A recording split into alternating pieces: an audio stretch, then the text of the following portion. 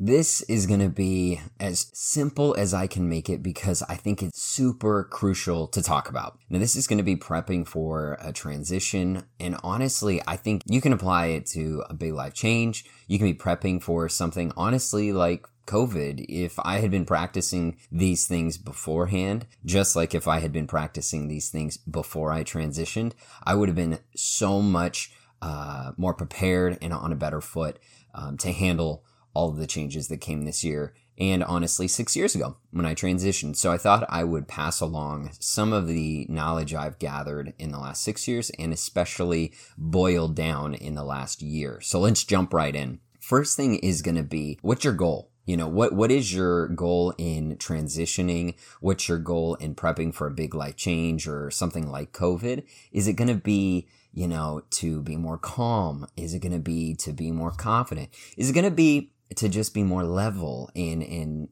you know, kind of just keep it chill? Like, what is your goal as you transition, and what is your goal in life? For me, 6 years ago, I thought it was to be manly. I thought it was to be masculine, to fit some kind of mold, like to transition. That's what I was becoming a man. And then now, 6 years later, I realized I was already a man. I already had arrived there well before I ever took my first shot of testosterone. What I didn't have was the established coping skills to be a healthy, functioning adult who was comfortable in their own skin, who was able to look out at society and say, I'm James, whether you accept me or not. I'm a good dad, no matter what other people say. I'm a loving husband, no matter how the world views that. And I think that that's what it boiled down to, was becoming exceptionally confident and comfortable in who I was. And that's what I wanted to become. That's what my goal was. Once I had some really big mishaps and I had to reestablish myself, and I took a step back and I said, what am I doing all this work for? How did I mess up in the first place? What went wrong? And I realized it was because my perspective was gone. It was shot. I had no delivery of where I wanted to go. First, foremost, and I talked about it in the last podcast with confidence, and it's the same thing, okay?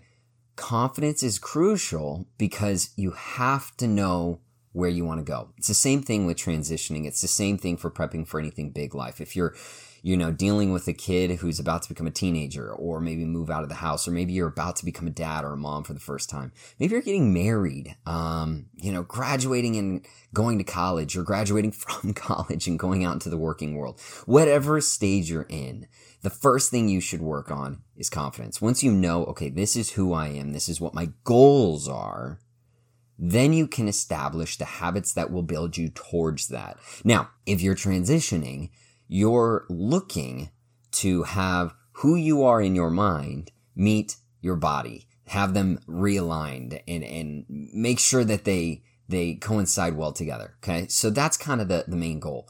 And what you need to do is build some habits that enforces that. Okay. So the second thing is, let's say you're going to be starting hormones, okay? And maybe you're getting married and you've never done that before, and you need to make sure that you're on level foot to be a reliable spouse. Or maybe you're about to have a kid. That's a huge change, and you need to prep for that. You need to make sure you're able to mentally take that on. A lot of people don't do that. I did not do that, and I failed tremendously in the first few months. I was exhausted, which is normal.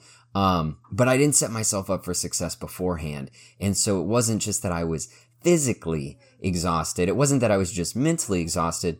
I was completely drained. Completely. I was not there for my wife. I was not there for myself. I was not investing in myself whatsoever. Okay. So a few of the things. Let's narrow this down to transitioning, but this could be the case for anything. Okay.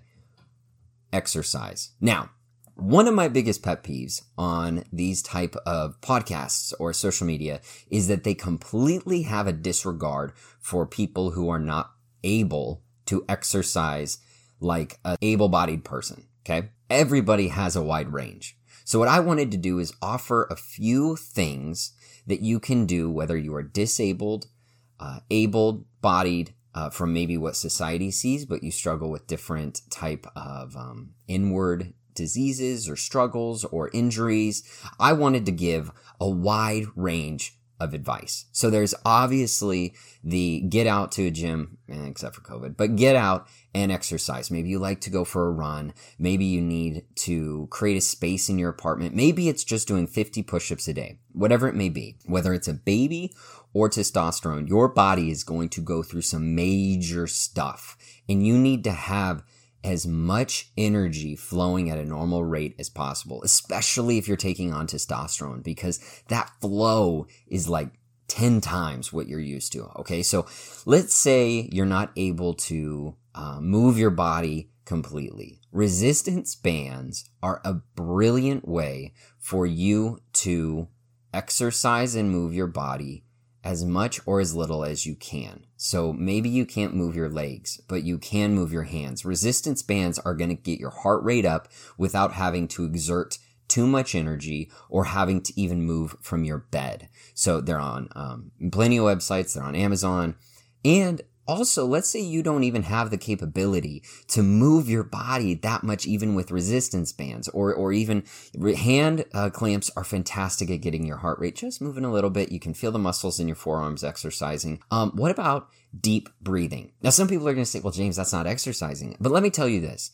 Deep breathing, really well done, can anchor you into your body the same way that a really good run or a really good weightlifting exercise can. If you really breathe into your belly, and there's so many websites out there that do that, this will anchor you. I wish I would have practiced this before I started hormone therapy. I wish I would have practiced this before our first kid, Addie, came along. Second one is eating right for you, not for society. Don't go on Pinterest and just take some blanket type of diet or start losing weight tremendously because you think that's what healthy is. That's not it. Now, whether it means you have to do your own research, maybe, you take items out of your diet and practice, maybe you do or don't like dairy, maybe there's certain things that you can't drink.